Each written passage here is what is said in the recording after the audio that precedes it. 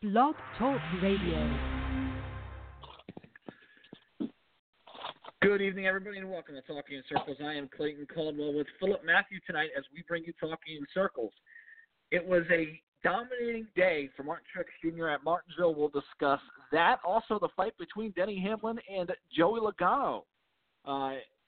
What does it mean going down the road? Could there be some kind of retaliation involved in either one of those drivers? Also, you had Eric Almirola and Kyle Busch getting to a little bit of Tifft.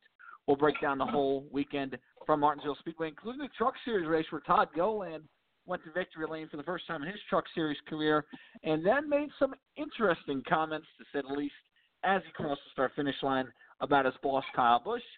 We'll discuss that as well. What does it mean for his future and the future of DGR Crosley Racing? We'll discuss that as well. And also, we'll discuss Matt Tifft, who had what is now determined to be a seizure at Martinsville on Sunday. Missed the race in that crash from the 36. They announced that John Hunter Nemechek will finish out the year in the 36 in 3 races. And will Tifft run next year even? It could be a little while. We'll see. We'll discuss that and what the future means for Front Row Motorsports. And we'll take your phone calls, 917-889-8280, and everything else in the world of NASCAR here tonight on Talking in Circles. The first Beta 500 Martinsville Speedway, it was a race that was dominated, Philip, by Martin Truex Jr. I mean, here's a guy who, before the year, hadn't won a short track race. He goes out there at Martinsville, and I know this package is not what we want it to be on these short tracks, unfortunately, where clean air and aerodynamics seem to be a major factor here at Martinsville this weekend. But a dominating performance for Martin Truex Jr., leading 464. The race was 500 laps. Really, nobody was be able to touch him. But there were a few guys who had some decent runs. But what were your thoughts on Martin Truex Jr.'s day at Martinsville? Yeah, I mean, you have to give credit to him and Cole Parn, that whole team, to lock their ticket in a Homestead without really having to sweat. It's amazing to think that the guy had never won a short track race. But this great, superb 550 rules package is kind of played into Martin and Cole's hand in the way I guess he drives and the way that Cole likes to call races. I mean, I don't really know what the magic formula is. I feel possibly that just the thought that the fact that there's more close relationship compared to what they had when they were out in Denver with the technology and data sharing, and being able to kind of see what, Kyle and Denny are able to do at these tracks, which short track racing has been something that both of those drivers in their careers have been able to do well. I think that's also helped the 19 group, and they quietly, systematically went about the season. And while the accolades, in a lot of ways, I mean, the whole Joe Gibbs race, all three of them guys have been getting their share, but I think more than the 18 and the 11, the 19, and that whole group has went with the mentality of, we're going to go and get this deal, and the way he ran on Sunday, they have 3 weeks to prepare a car to go and get that second championship in 3 years. And there's people I was talking to and the comparisons to Dale Jarrett and how basically for the first part of his career he was not really a big factor, and then something switched. In the case of Dale Jarrett, it was Todd Parrott and the 88 crew and all of that, and he became a Hall of Famer, albeit he had done some Hall of Fame worthy things. Martin Truex, since getting with Cole Parn, and even before that to a lesser extent, has been a Hall of Fame, is building a Hall of Fame resume. And if he can go and win this championship in a couple of weeks, then he's definitely going to be a Hall of Famer. Because every multiple-time Cup champion is already in and is going to be. That's something to say for them, and you got to give credit. Gibbs has utilized this package to a T, and I figure next year and Chris Bell and all of them come along, might be an interesting dynamic to see how that works. But Martin Truex, credit to them. Cole Parn, one of the best crew chiefs in the business, whether they pass inspection or not on a weekly basis. Domination at Martinsville, even better than what Brad did in April when he led, I think, 446. He leads over 460 laps on Sunday, and it really wasn't a contest. But there were other guys that actually did some work as well, but nowhere near to that extent.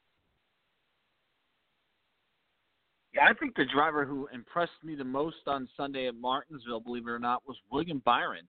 Now, I know, again, it was a different package than what we've seen here in the past, a different way the track raced.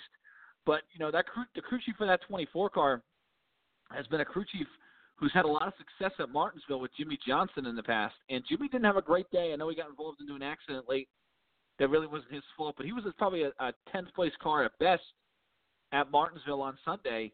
But William Byron was sensational. He ran in the top 5 all day, qualified 11th. I thought that 24 car, that was the best race, the best full race that the 24 car has put together in his career, and it just seems like they're getting closer and closer to that first win. And I thought William Byron had a really good run. I think Brad Keselowski, a nice bounce-back weekend.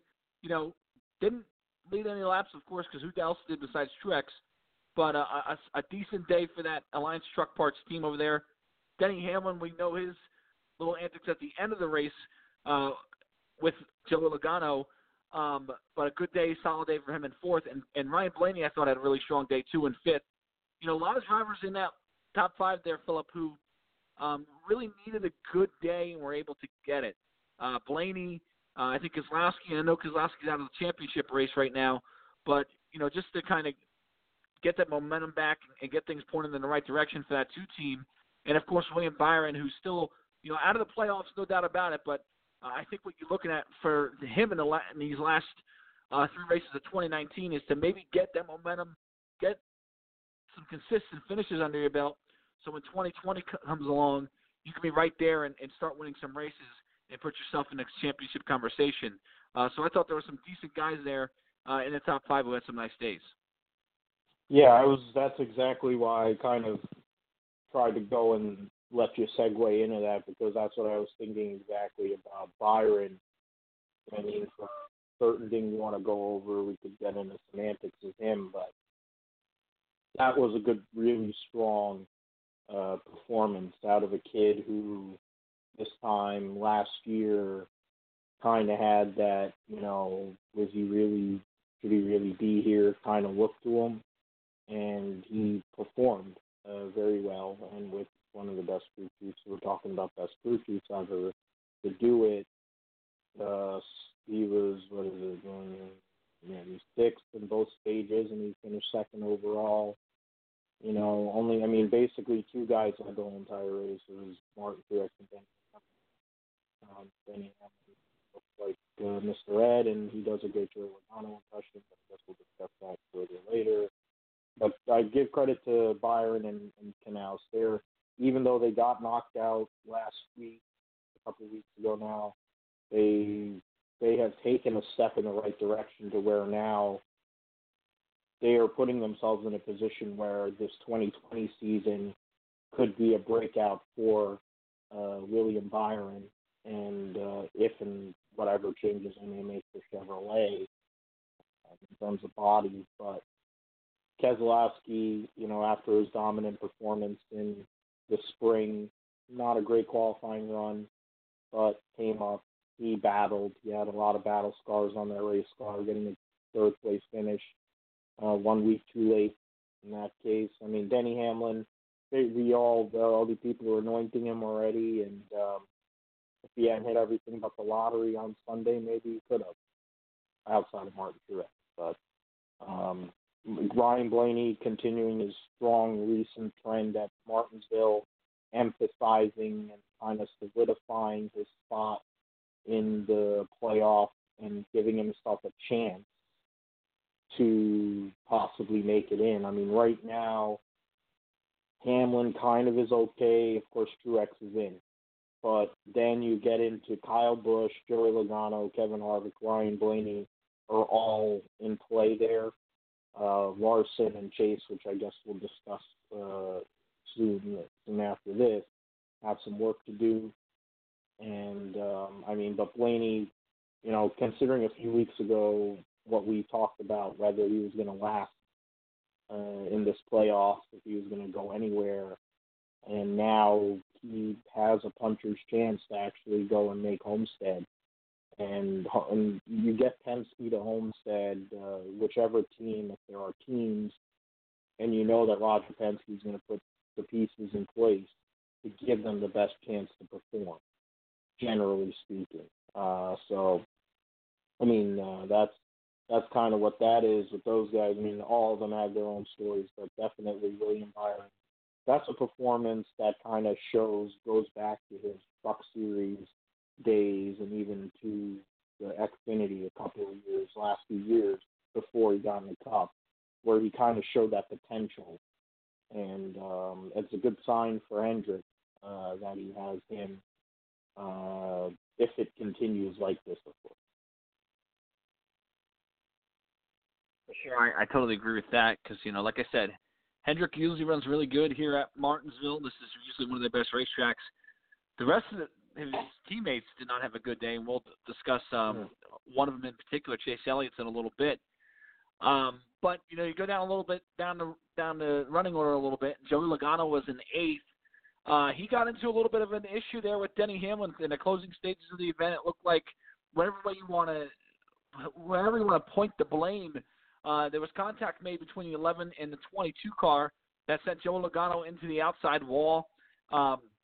Logano wasn't too happy about it, approached Denny Hamlin on pit road, and it looked like things were civil, and then Logano decided to what looked like a shove or a push or a slap, whatever you want to call it, on Denny Hamlin that resulted in Denny Hamlin going after Joey Logano and resulted in a pretty good brawl on pit road where Hamlin was pulled down by one of Logano's pit crew members, and he was actually suspended the pit crew member by one race by NASCAR for it. And I don't I don't want to discuss the whole fighting situation and who won the fight and all that kind of stuff. But what I want to get to is the on-track thing. And is this a retaliation where this could linger? I mean, we saw a few years ago with Joey Logano with a similar situation with Matt Kenseth, and it came all to head at Martinsville. But that lingered for 3 or 4 weeks before that was kind of, settled, I guess you could call it. Do you think this is something that will linger here? And also, Eric Almirola made some comments about Kyle Busch. Now, Almirola's out of the playoffs. Kyle Busch is in, but he said, I'll make it, quote-unquote, hell for him these last 3 weeks. Now, you also have Texas, Phoenix, and Homestead, 3 racetracks that Kyle Busch runs really good at. Will that 10 car be anywhere near Kyle Busch is the question. But, as far as 4 drivers and 2 real tangles that people kind of got into an argument, I guess, at Martinsville, are you afraid of anything that will linger here with Hamlin and Logano or Almirola and Kyle Busch? What are your thoughts? I mean, Hamlin and Logano, we get back into it. They brought it up on the Motor Mouse with Kyle earlier this afternoon about his deal with Almirola, and I think they have an existing beef that goes back a little ways. And the fact that Kyle went and drove him the way he did after he was hitting him and Hamlin hit, I think, everything up a lot on Sunday, and then they sat there shocked and all, like anybody would be mad about it. That's how they always act. The thing with Hamlin and Logano, I think, goes back to when while they were teammates, and then it escalated in 2013 when they were running over each other, and then it ended up with Hamlin getting a back injury after a wreck at California, and I think there's always been a beef. They've never really respected each other. And I honestly think in that case, I think there's like a Gibbs versus Penske deal in general. But when it comes to those 2 guys, they're both having to race for this championship. If they're going to take each other out, I think the only way they take each other out is if they're either both out of the championship or one has a chance and the other one doesn't. It's not good PR for either of them. Hamlin's had plenty of interesting PR in his life, and Joey Logano because of his behavior. Daddy's money kind of guy, but having talent. Neither of them are really winning PR awards for behavior on the racetrack. I don't think that they have to stay on the up and up right now because both of them are in. Now, if that switches, I don't know. Kyle Busch was very honest and forthright for the time that I did watch. I was even thinking and compelled or thought to call him, especially because of what we're going to discuss later about Gilliland and all that. But with him, his performance in this playoff has not been great. And for Eric Almirola, I like him. I respect him. He's gone through a lot in this series and in general in the NASCAR Big Three series to get to where he is. I'd be mad when that's one of the better ones they probably had all year and it got wasted because Kyle Busch just decided to run him over. I don't see him. Eric Almirola is not the kind of guy that's going to turn somebody in the tank, especially considering what happened to him a couple of years ago, the serious injuries he had. And knowing Kyle Busch also has had serious injuries, whatever, I don't think he's going to do that. The whole Matt Kenseth and NASCAR made tons of money off of it deal was because Joey didn't handle it properly. Joey went to try to handle it.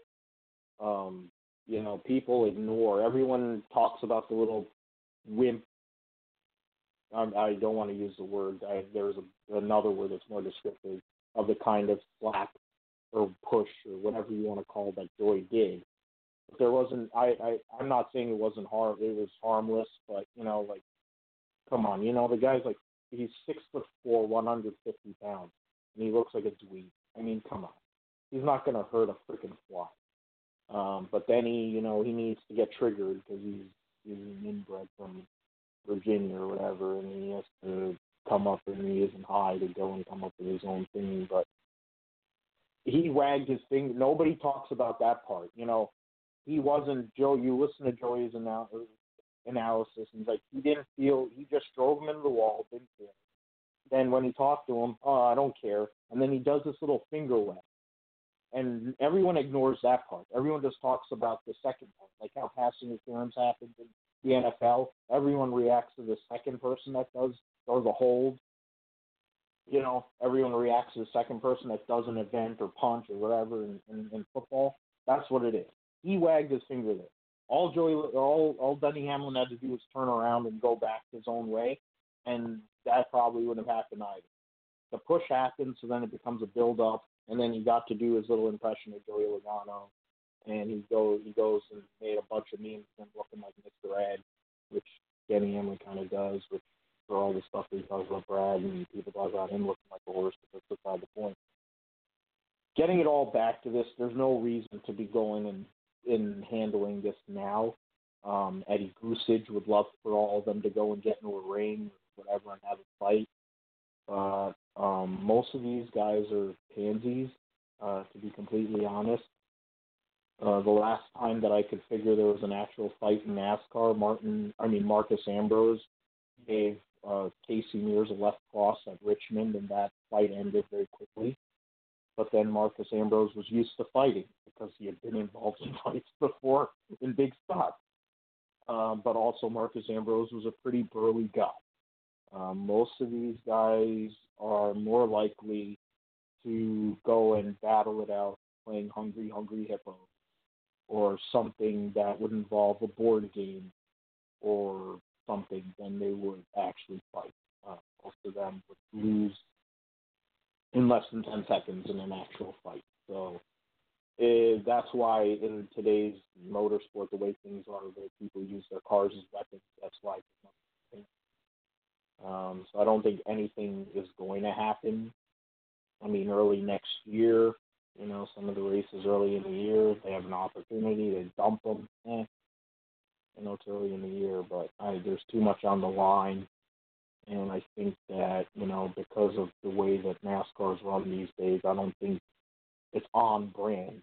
It may be on brand for them to make a ton of money because they'll replay it over and over again, but it's not on brand for people using their car as weapons. And that was proven when Matt Kenseth lost his mind on Logano. Comment 788982880. That's the number to call. I just, as far as the retaliation thing goes, you just got to use your head if you're these guys, you know. Both Logano and Hamlin are still in the championship hunt right now. Logano's 14 points to the good. Hamlin's 24 points to the good. And, I think both of them are going to be focusing on the big picture, and that's good. But if one of them is out and Homestead comes, and you brought up a good point about Amarola as far as, he doesn't really wreck people, but you can still make somebody's life hell where, you can Ryan Newman them where they make it real hard to get by them, especially if you're a lap car and Kyle Busch is, let's say Kyle Busch is in the lead, and that 10 car is going a lap down in 15th. He might sit there and say, you know what, I could let you go and make your life easier because you're the leader, but I'm going to run you hard as I possibly can, and not let you by and make you work to pass me.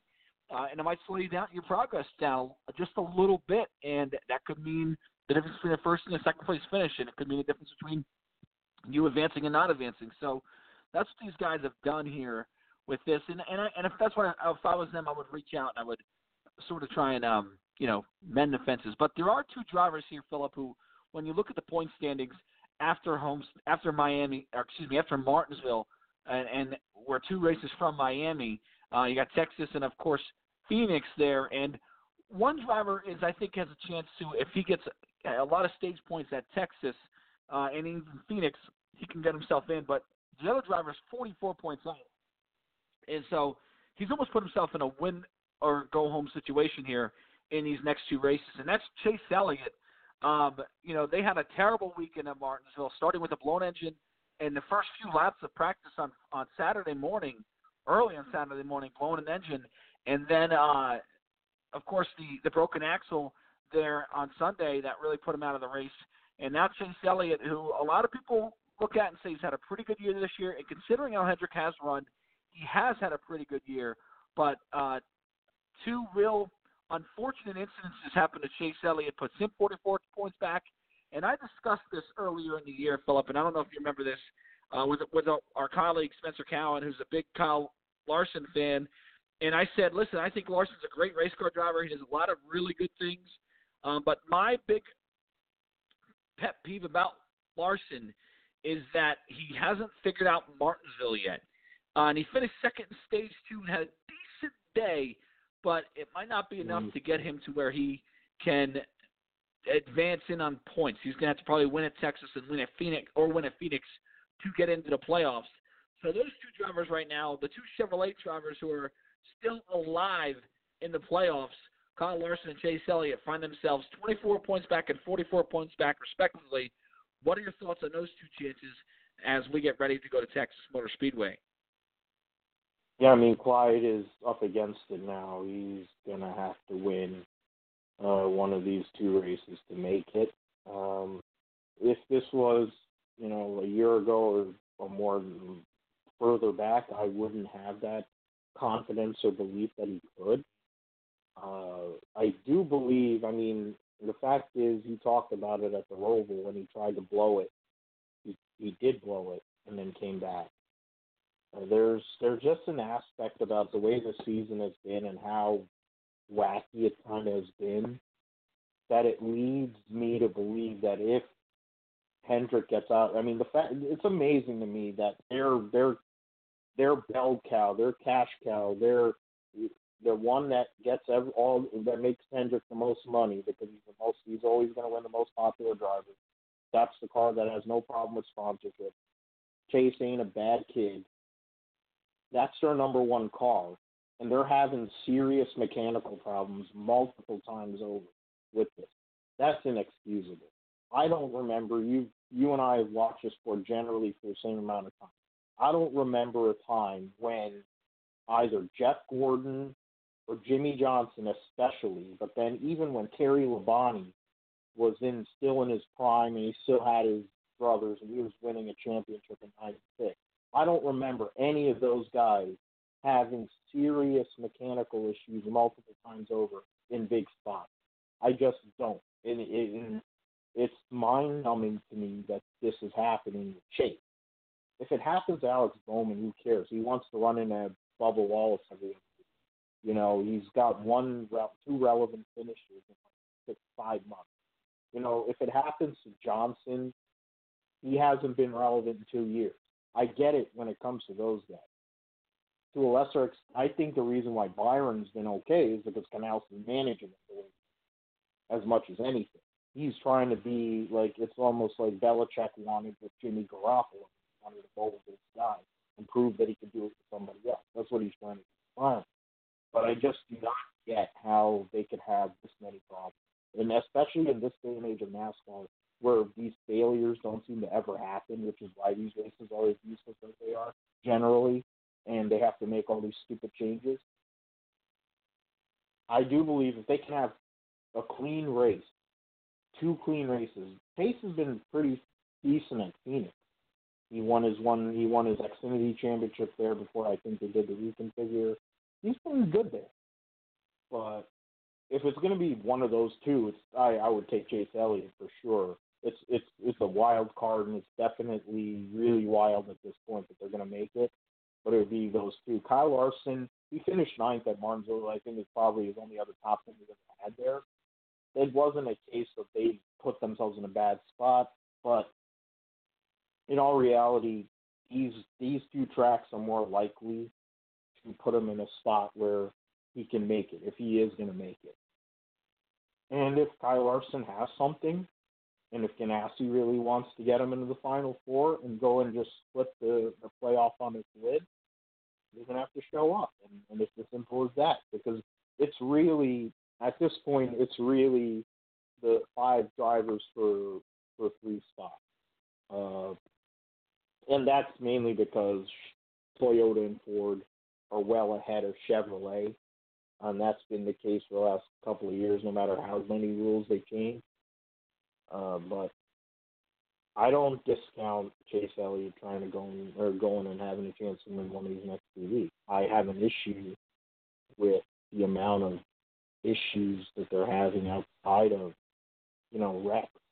Yeah. I mean, it's unimaginable to me for watching Hendrick Motorsports for virtually my whole entire life of watching NASCAR. Hendrick Motorsports has been one of, if not their team. So it's unimaginable that their number 1 driver could have this many. Yeah, it used to be something.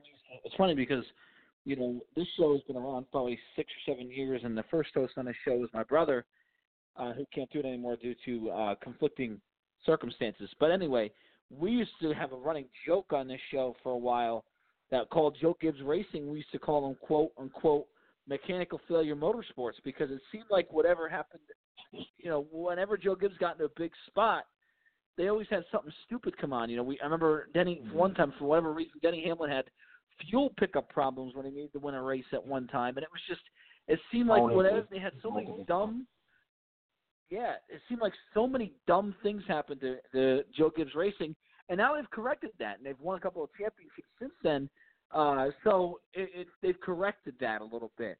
And you brought up a good point. We don't see that. We never saw that with Hendrick Motorsports ever. And now all of a sudden, it just seems like Chase here in recent times. I mean, engine failure, nobody blows engines nowadays, and Chase has won, 2 in the last 6 weeks. I mean, that's crazy. Yeah. And it cost him track time on Friday. Excuse me, on Saturday morning. It cost him a lot of track time. And you can say what you want about the axle braking. That stuff happens. But still, it just seems like a trend with this team now. And now Chase is virtually in a win-or-go-home situation here in these next 2 weeks. Can he do it?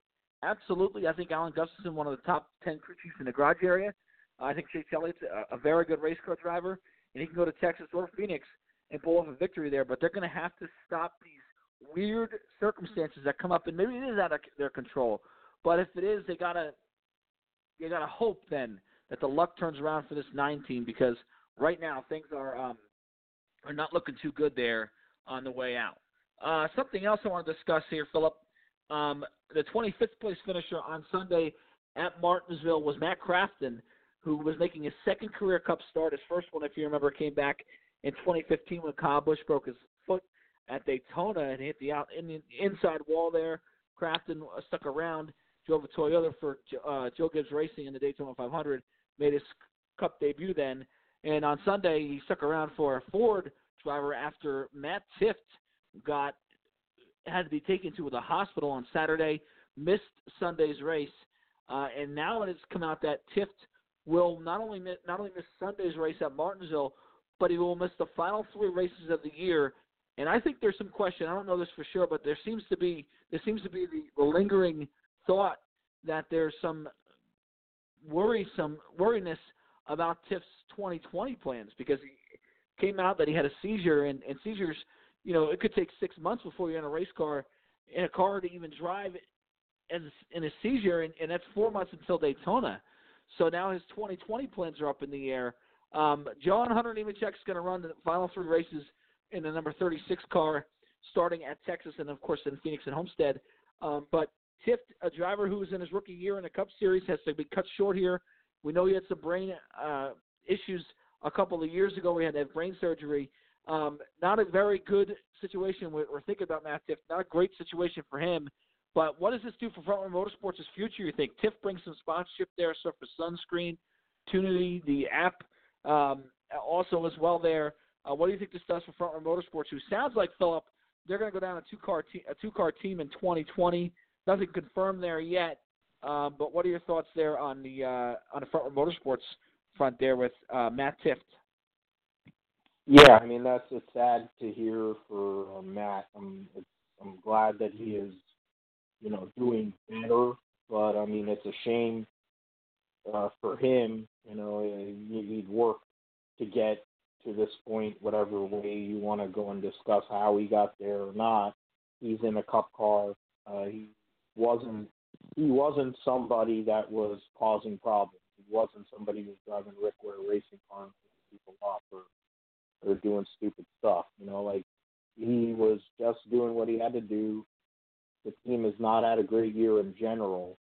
I was going to defer to you because you have more knowledge with not only your fandom, but some of the people that you know within the team, to where Front Row is going to go. I mean, there are some things, irons in the fire, that with Stewart Haas and their situation, not having room for Cole Custer, where that might be in play.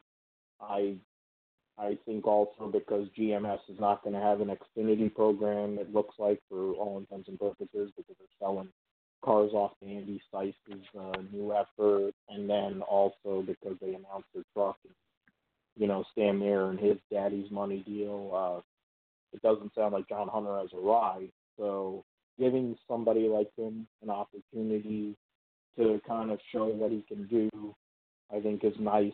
I've been a John Hunter guy. I haven't agreed with some of the moves that John Hunter made over his life, his career, but I think his potential and talent is there. And for Front Row, instead of harboring drivers that aren't really going anywhere, you might as well go and, they had the right idea when they had Chris Buescher and Landon Castle, and they didn't stick with that for whatever reason. I think that going down a road of, being kind of like a farm system of sorts for a Ford farm system instead of working against Ford, might be beneficial to not only Bob Jenkins, but also to the to the organization's health. I feel bad for Matt Tifft. I feel like if Matt isn't fully healthy, it kind of goes to the Brian Vickers thing, except pretty decent driver.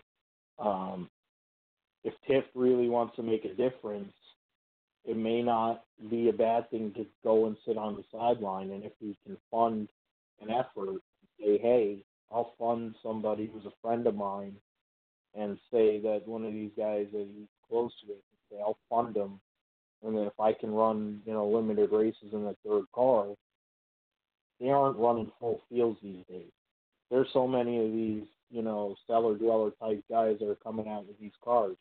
Matt Tifft can show up and qualify for races. That's not an issue. But I do think that Front Row has a lot to think about. I do think Front Row Motorsports is definitely going to look a lot different. There's a lot of things in play because 41, Suarez might be out there, Custer might be out there, John Hunter now. You have a couple other things in Xfinity probably going to fall out, as things go on. People were talking about Brett Moffitt before he got the deal to stay around at GMS. He was in play for the 37. So, I mean, there's plenty of talent out there. Obviously, for Bob Jenkins, he doesn't have to fund it out of his pocket fully. But I think it's a time at this point where the sport is in a transitional period where it's getting to in 2021, that it may be a good opportunity to give some new blood, fresh blood, an opportunity, and at the same time let Matt Tifft, get healthy. If he can drive again, have that car open, and if you have to downsize to get better or perform a little bit better, it might not be such a bad thing because you probably do need to do that. Yeah, listen, I think Front Row has, like you said, they still got some options on the table as far as what they want to do. They have 3 charters. They have a 3-car team currently. I think this year they kind of spread themselves a little thin, and I think they know that. With their 3-car operation this year, they've really taken a step back from where they were a year ago. Even, Tifft hasn't had a great year. They made a crew chief change. They made a swap between David Reagan and Matt Tifft earlier in the year.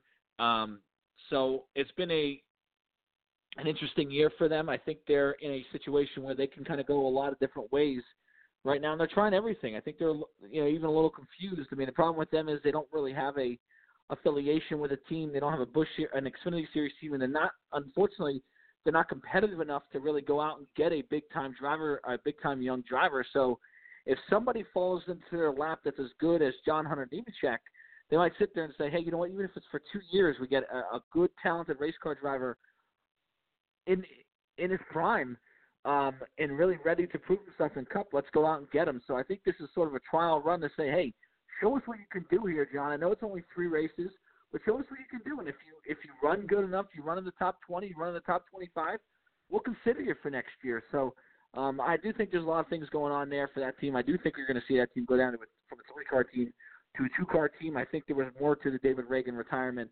than just him wanting to spend more time with his kids. I think they said, hey, we're going to knock this team down to a 2-car operation. We're going to sell our charter. And David got kind of winded that early and said, okay, you know what, this is time for me to get out. I don't want to sit around and be a free agent and run around and maybe sign a ride at Rick Ware or something like that. That's not what I'm into. I'll run a Front Row if they have a 3-car operation here, but it doesn't sound like they're going to do that. So I always felt like there was just a little bit more behind it. So it sounds, and I think LaJoy kind of opened up the can of worms on that one a couple of weeks ago, saying that it sounds like Front Row is going to run a 2-car team, and I think that as well. Moving on here, Philip, NASCAR Gander Outdoor Truck Series event from Martinsville Speedway. It was the NASCAR Hall of Fame 200 from Martinsville, and ended up with Todd Gilliland in victory lane. Gilliland was victorious. He beat Ross Chastain with Johnny Sauter third, Glenn Enfinger fourth, and then it was Timmy Hill, a tremendous run in his own Truck Series team, a 5th-place run for him, and rounding up the top 10 was Stuart Friesen, John Hunter Nemechek, Danny Bowman in his first Truck Series event, finishing 8th. A nice job by him. Jeb Burton 9th, and Cody Rollball 10th. A lot of carnage in the race. Gilliland was able to get track position late and hold off Ross Chastain. But a huge win for Todd Gilliland, but he made more, I think even more, what's even get more play in it is the fact that Gilliland went on a radio after his win as he crossed the start-finish line and basically told Kyle Busch to stay in his quote-unquote effing motorhome, end quote, instead of joining him in victory lane. Now, we know Todd's had a tough 2 years there. There's no doubt about that. He's missed the playoffs last year, missed them this year. I think, Kyle was very, very critical of his drivers this year, both him and Harrison Burton as well. But Todd in particular, because Todd had so much success in the West and East Series, and he comes up to the Truck Series and really hasn't had that success. Now, not saying he's a bad race car driver, but for whatever the reason, there was not a lot of success there with Todd Gilliland. And it made people sit there and go, okay, well, he's done. That he's obviously not coming back there. They haven't really announced anything. It sounds like Christian Eckes is going to go to that Truck Series team next year. Not sure where else they're going to go. Maybe Tyler Ankrum as well. Who knows? But long story short, Gilliland his little outburst kind of hinted that, he wasn't very happy with Kyle Busch. His dad gets his chassis and engines from Kyle Busch Motorsports as well. His dad's DCR Crosley truck team. But there are rumors now coming out, and this is, I saw it on Reddit today, but I didn't only see it on Reddit. I heard from a couple of people that David Gilliland Racing will move to Ford next year in the Truck Series, and maybe field the Ford for Todd Gilliland next year as well in the Truck Series. So keep an eye on that here in the next couple of weeks. So maybe that was sort of a Todd knowing that, saying, well, I'm not going to have to worry about Kyle Busch next year at all. But what do you make of all this? Listen, I understand Kyle Busch is a very, very people, either you love him or you hate him. And I understand Todd Gilliland's frustrations for sure, but I'm in a type of person where I don't like to burn bridges because this is such a small sport. You never know when you're going to need to rely on somebody. For example, Darrell Waltrip, when he had his terrible, terrible struggles there, his quote was always, you have to be nice to people on the way up because nobody's going to catch you when you come back down, because the fall can be devastating if there's nobody to catch you on the way down. And Dale Earnhardt, basically, when he ran in '98 in DEI, basically caught him and put him in a good car again, and he was forever thankful that he was good enough to Earnhardt to where Earnhardt would do that for him. And Todd Gilliland's a young kid, and we all make mistakes. And, again, I understand his frustration, but I don't like him so young in his career. Basically, I think burning a bridge with Kyle Busch, maybe even Toyota, and maybe even Joe Gibbs Racing down the line. What are your thoughts on Todd Gilliland and his comments to Kyle Busch? I mean, we are missing another point where the great coverage that we get from Fox Sports went out, and we only heard sound of that green-white checkered, and we had to tolerate the horrendousness that is Vince Welch. I mean, I can't understand. I mean, that's a separate aside. We'll probably do this in the postseason after the season to discuss what's good and bad with this sport. But holy mother of God, you have a green-white checkered when you have all this nonsense going on, and then the picture goes out with 2 laps to go. That's pathetic. I didn't hear it until I saw it on social media, and it made me laugh. Because that's you know what, I'm getting fired. I know you're firing me anyways, or he probably been told he's getting fired. And he's like, well, F you. I don't care. I just won in your stuff. You act like I can't win in your stuff. So here, I just won in your stuff. Now, granted, I'm going to preface this. The reality is when you consider Chastain didn't have the best truck by any means. He didn't have a really good truck. He probably pitted way too early, so he was able to get moved over. It was a combination of both Kyle Busch trucks, because Harrison went and helped him there, and he dumped himself in the process. That's why, part of the reason why Todd won that race. I have my personal beliefs, and it goes into a whole segment that we could probably do a rant segment on my thinking and beliefs on Kyle Busch and how he runs his own truck team. This goes back to the way he ran, Daddy's Money moron that drives a 9 car in the Xfinity Series. What's his name? Gregson. He only won 1 race last year, and he had to sit down at Pocono because he was having a, quote, health issue, end quote. And nobody ever told us what said health issue was. And then he miraculously came back the following week. And he only won 1 race, and he had Rudy Fugel. And then this year you have Todd Gilliland, who just missed the playoffs. People want to act like he was out of it. He missed races earlier in the year, and then got it. It turned 18, came in. They missed.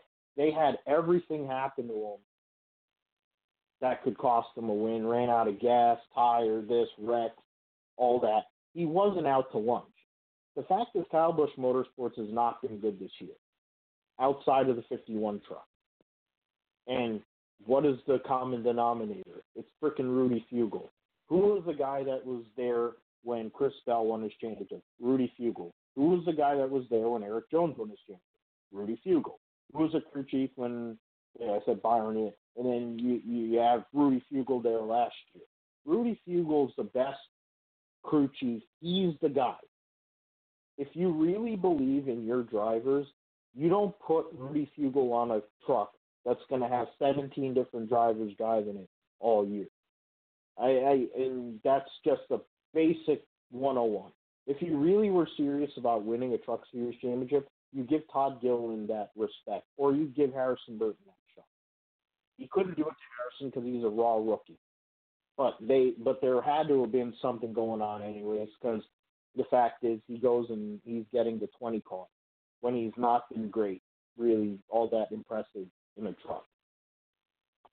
I mean, there's other things going on with that whole deal. Toyota's way of running business is borderline, and it has been for decades. It goes back to outside of before they even got into NASCAR. I give Gilliland credit for going off like that. I just find it funny. I also know that he was going to go and his dad's going to hire him anyway.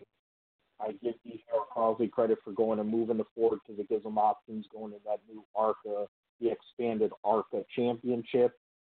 Because it's a stock engine anyways. Who cares what body style you run anymore? It's the same engine. It's right. The same crappy Elmore 396.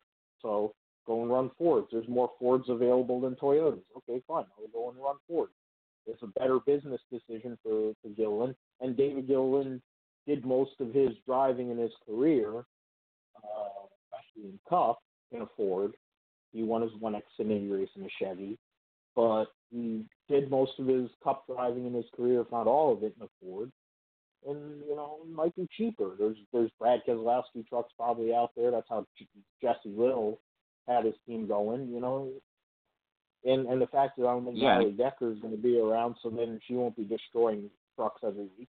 So the point is they might condense them down to instead of a 3 to a 2 truck effort, and that would Todd Gilliland and insert driver, whether it's Ingram, whether it's the guy who's been driving the 15 truck line this year, Vargas, or forget. There's guys they've had in their pipeline that are talented guys. And I think for what it is for burning a bridge, Toyota has a very limited number of people for whatever reason, and burning a bridge with them doesn't really matter all that much. We can go down the list of all these people that have went out of the Kyle Busch Motorsports stable and have found employment. Some of the guys are in Cup right now. Some of them are in Xfinity. So as long as you prove that you have some level of talent and you're going to use Toyota's money to do it, Toyota is going to basically fill seats for Ford and Chevy because of the way that they run their business model. So God bless them. If they're going to be that dumb, you can't fix it. Yeah. So go and run all these guys, let them wreck a lot of stuff. If they're going to wreck them, if they're going to win, they're going to win, and they're not going to be able to keep all of them. So they're going to go and build up Cup and Xfinity. 917-889-8280. That's the number to call here on Talking Circles. Like Lee in Virginia. Good evening, Lee. What's going on tonight? Hello, boys. How are you guys doing? We're great. Good, you have an opinion about this Todd Gilliland situation, and how about or the silly season? There's a lot of stuff flying around there in the silly season we were discussing earlier. Kind of wide open topics tonight. What are your thoughts? You got any thoughts on any of that situation? Well, I am hearing that the Ty Dillon exiting the 13 Geico car and Daniel Hemrick re-entering is picking up steam again, after Ty has come out several times and has said now that he will be back next year and have a future there. That rumor is picking up steam again. I guess the thing was with Daniel Hemrick, he was going to go to Front Row Motorsports, but looks like Front Row Motorsports might scale back to 2 teams. So there's still a lot of things up in the air, silly season wise. I thought John Hunter was an interesting hire. Got to wonder how much money Joe threw at Bob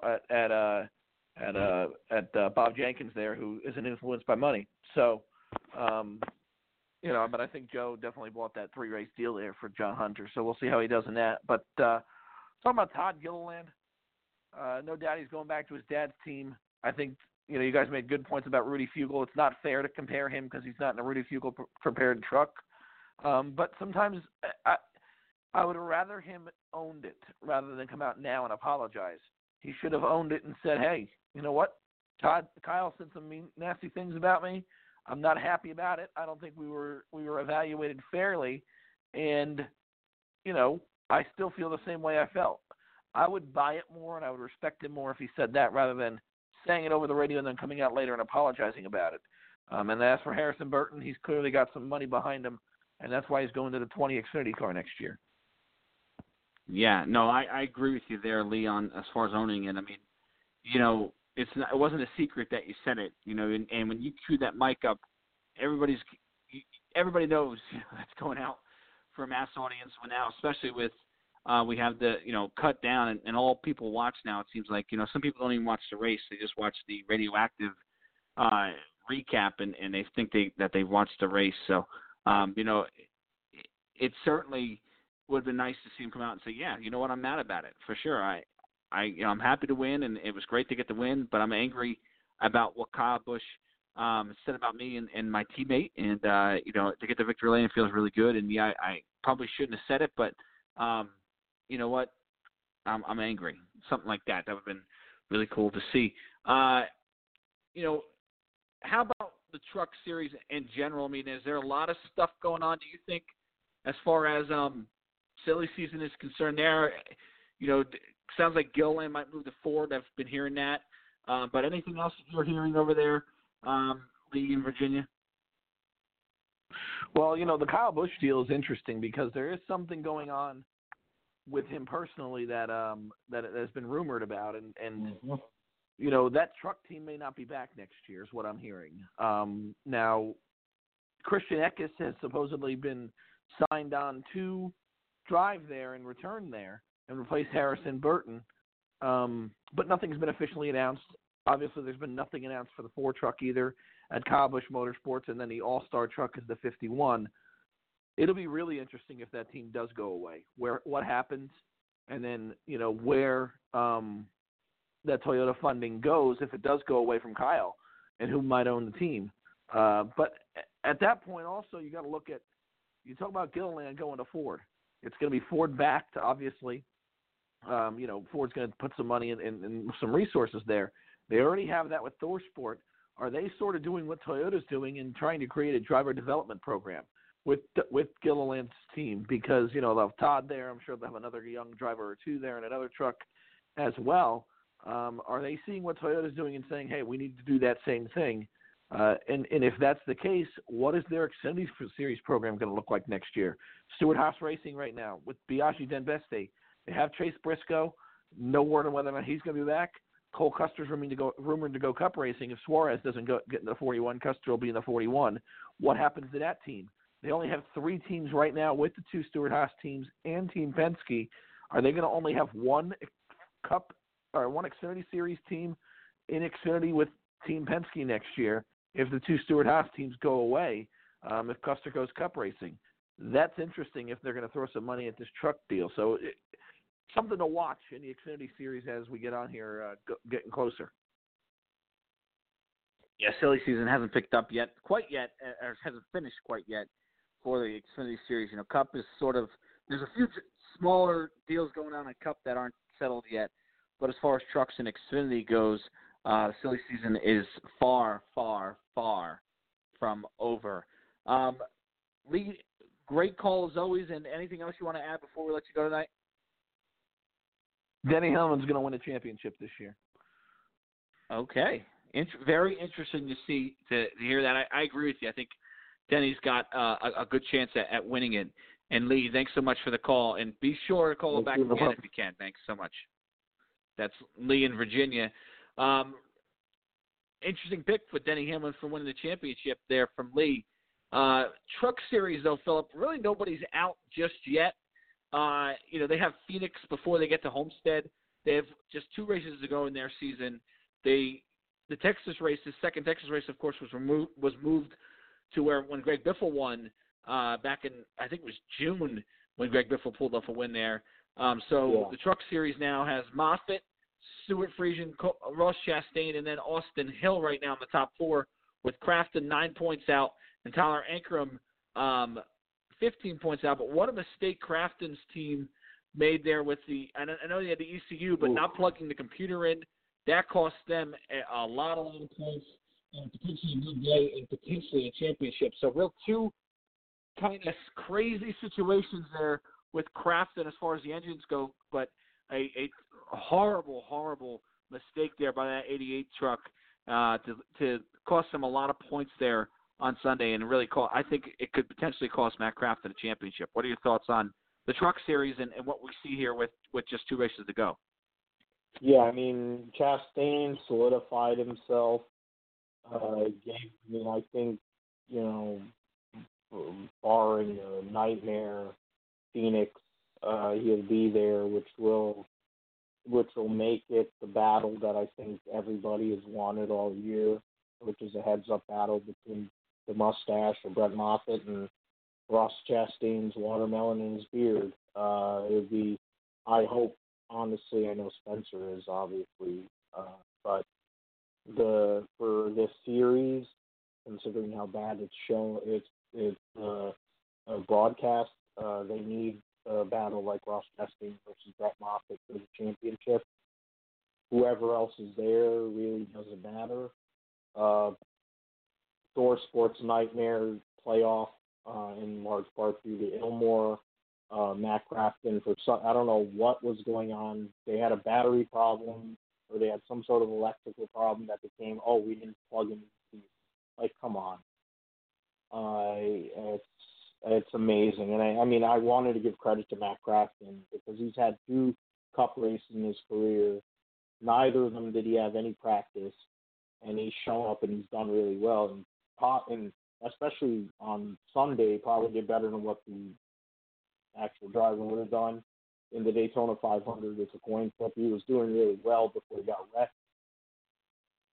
Matt Crafton is an underrated guy in general for the kind of potential and the talent that he's shown over his career. He's made his home in the truck, and he's been loyal to Duke and Rhonda Thorson, and they've been loyal to him. It's a great thing.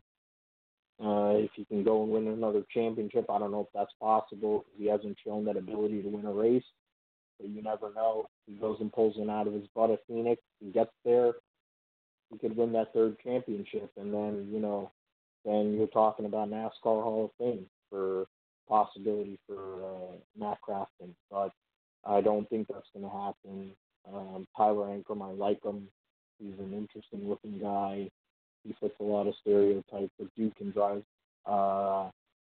And if DGR Crosley had a little more energy behind him, I think he would be a real factor because he has Bono Mannion. He's one of the more underrated people in this sport. But I think what we have right now, even though Austin Hill has not performed in this round, is what we're going to have going into Homestead. But once you get past that, it's really going to be the 24 versus the 45. Because Brett Moffitt, we ignore the fact that Brett Moffitt dominated that race before he had his problems because he got stuck in traffic and got wrecked out. It's going to be an interesting thing to see in not this week, but next week, next Friday night, a couple weeks from now at Phoenix for that cutoff to see who's going to go and make it to Homestead for sure. Yeah, it's going to be real interesting in the Truck Series. They don't run again until Phoenix, so we'll talk about them on the next episode of Talking Circles. Cup and Xfinity this weekend at Texas Motor Speedway.